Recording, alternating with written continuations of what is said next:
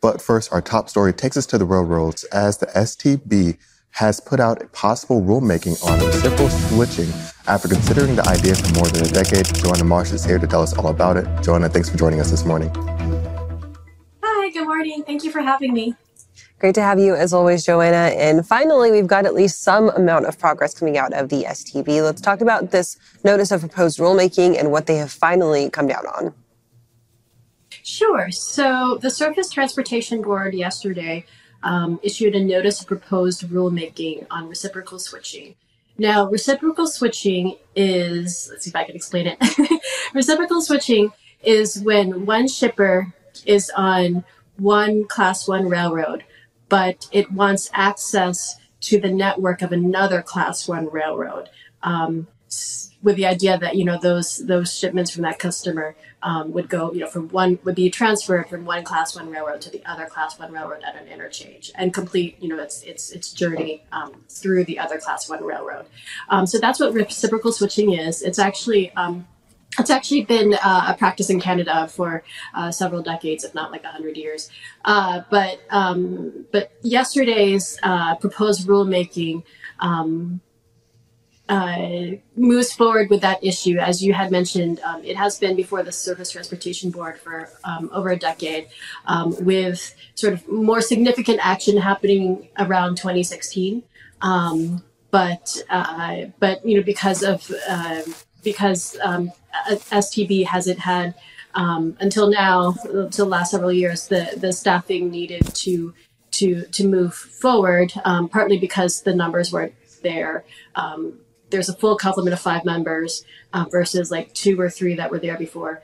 And also you have the chairman, Marty Oberman, who's also, pushing for more regulatory reform or regulatory efforts. You see that movement today. And actually, it's not a surprise in the sense that Chairman Oberman has hinted, numerous times throughout the year that the proposed, that STB will move on reciprocal switching sometime this fall, but it's still to actually get it after several years of waiting for it is still pretty newsworthy for the rail industry. And Joanna, when we're looking at reciprocal switching, are there any pros or cons around this, or are there any big reasons why it's taken a little bit more than a decade to get to this point? Sure. Yeah. So, the one reason why it's taken a while is, of course, the staffing issue, as I mentioned. There are times when the Surface Transportation Board only had 2 members. So, of course, if one votes for it and one votes against it, you're kind of at a stalemate. And then, of course, you have Chairman Oberman, who's kind of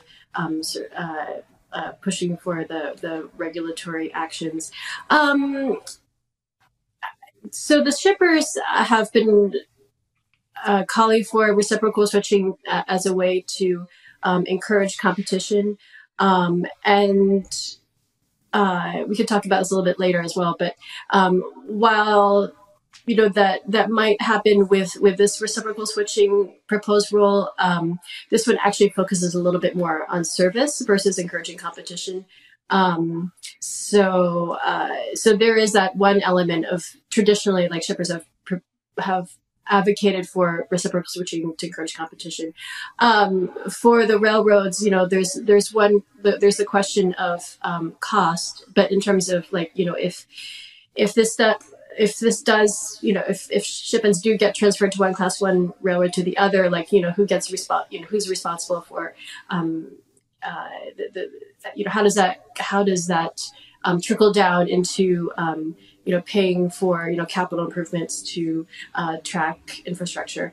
There's also the logistically too that was sort of a big question as well. I mean, even though reciprocal switching does happen in isolated regions right now throughout the U.S. because of legacy agreements,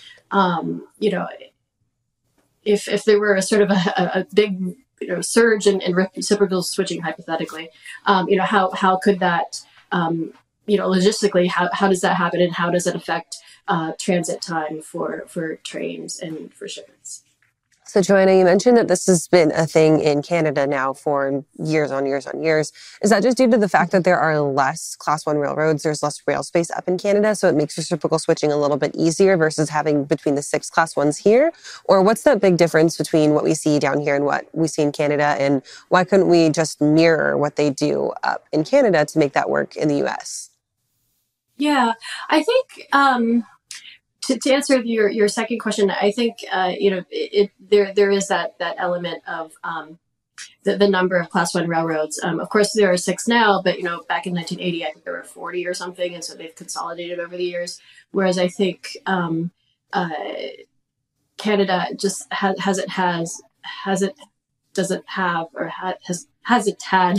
as many Class 1 railroads. So right now they have 2. So Canadian Pacific or Canadian Pacific Kansas City now, and CN or Canadian National. But actually, the reason why it's been in Canada for decades is because the government actually kind of set it up that way, long ago. I had written an article quite some time ago about sort of looking at Canadian interswitching. So if you hunt for it in the Freightways website, it's somewhere there. If you search for, I think, Canada interswitching. But yeah, it's essentially the government was the one who kind of set it all up in the beginning. And Joanna, it's definitely going to be interesting to see this all play out. Is there any timeline on what we can expect on different developments here? Sure. So the STB is accepting public comments through October 23rd, and then responses to those comments sometime, I think, by mid-November, and then we'll take it from there and see how things go in terms of the timeline for things. It'll be interesting to watch, and I guess kind of refreshing to finally see the Surface Transportation Board make a move on this. Joanna, thank you for joining us this morning. We'll catch up with you soon. All right. Have a good weekend. You too. Right now, we're going to head over to the wall for our first carrier update of the morning.